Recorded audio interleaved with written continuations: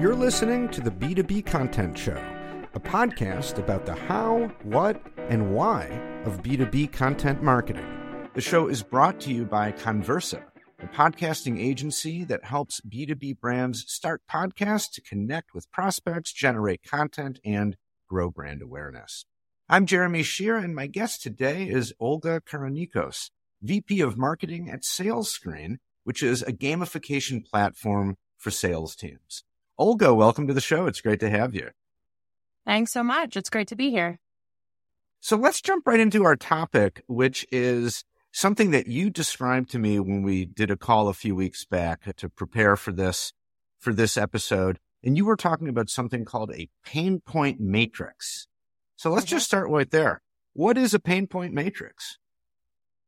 So the pain point matrix was born from conversations we were having with our sales team. I'm sure with every marketer, they know that this is a key thing that we all look at between sales and marketing. What's the pain point of your audience or pain points? So what we did with the matrix was just try and make sense of all of the pain points we were hearing from our audience. So we work with sales teams all around the world, all different industries, but there are a lot of commonalities, but it can be overwhelming. So what we tried to do with the pain point matrix is just sort of bucket them into 4 top-level pain points. And then within those 4 top-level pain points, we found multiple layers of pain points within that help us to sort of make sense of all of it, really be able to tie that to the value we can drive with our educational content, with our product, and then also align between sort of what our customer is saying and what might be under the surface. And it could be operational pain points. It really could be topical pain points. So there's just so many layers to everything. The matrix really helped us to organize all of it and get aligned behind how can we speak to our customers in a helpful way. Okay. That sounds really useful, especially for something that you just mentioned, which is like those underlying pain points, Yeah. Those seem to be the ones that are the most important. It's there are some pain points that are kind of common and everyone knows them.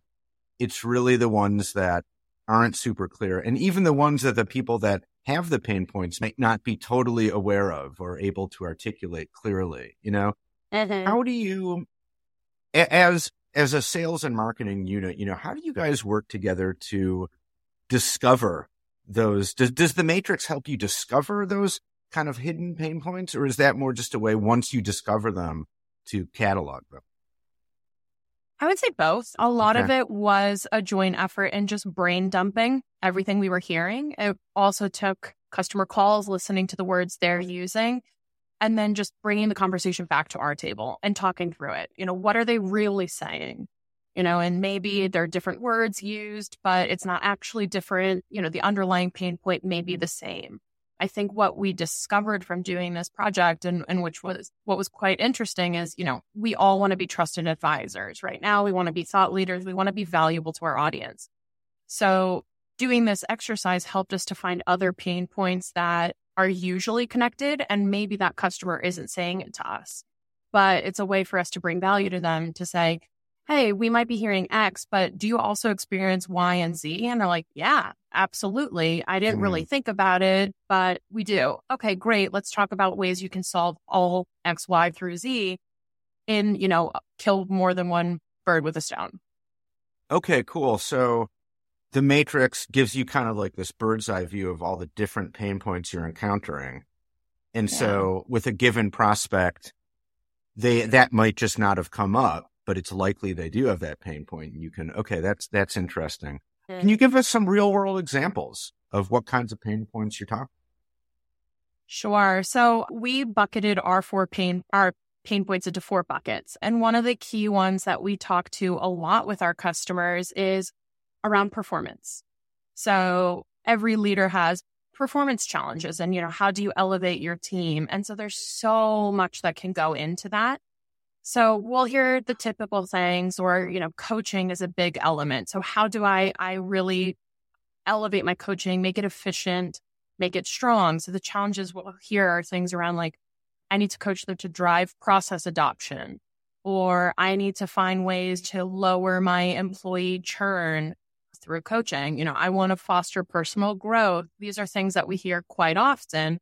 And if you really dig into that a little bit, one of the things we were finding and the way we kind of really come in as a trusted advisor is like, what we're really hearing is you want to find ways to elevate your bottom or middle performers. There are things across the board that you're having issues with.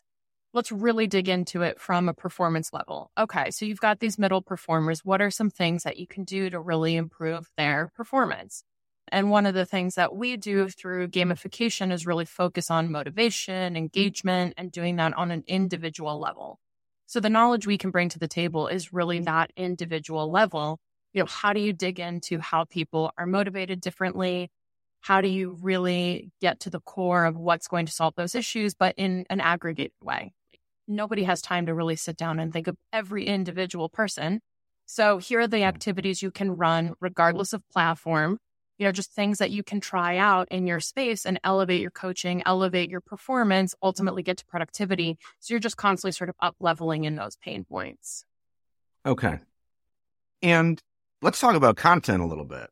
So what kind of using the pain point matrix, how does that help you create stronger content?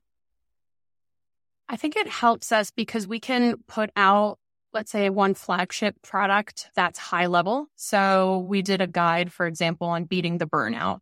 And that can mean a multitude of things. So we really took the pain point metrics and dug in and said, okay, there are probably 5 to 6 things that are really valuable tips that, help to combat these pain points that are in this particular bucket of burnout.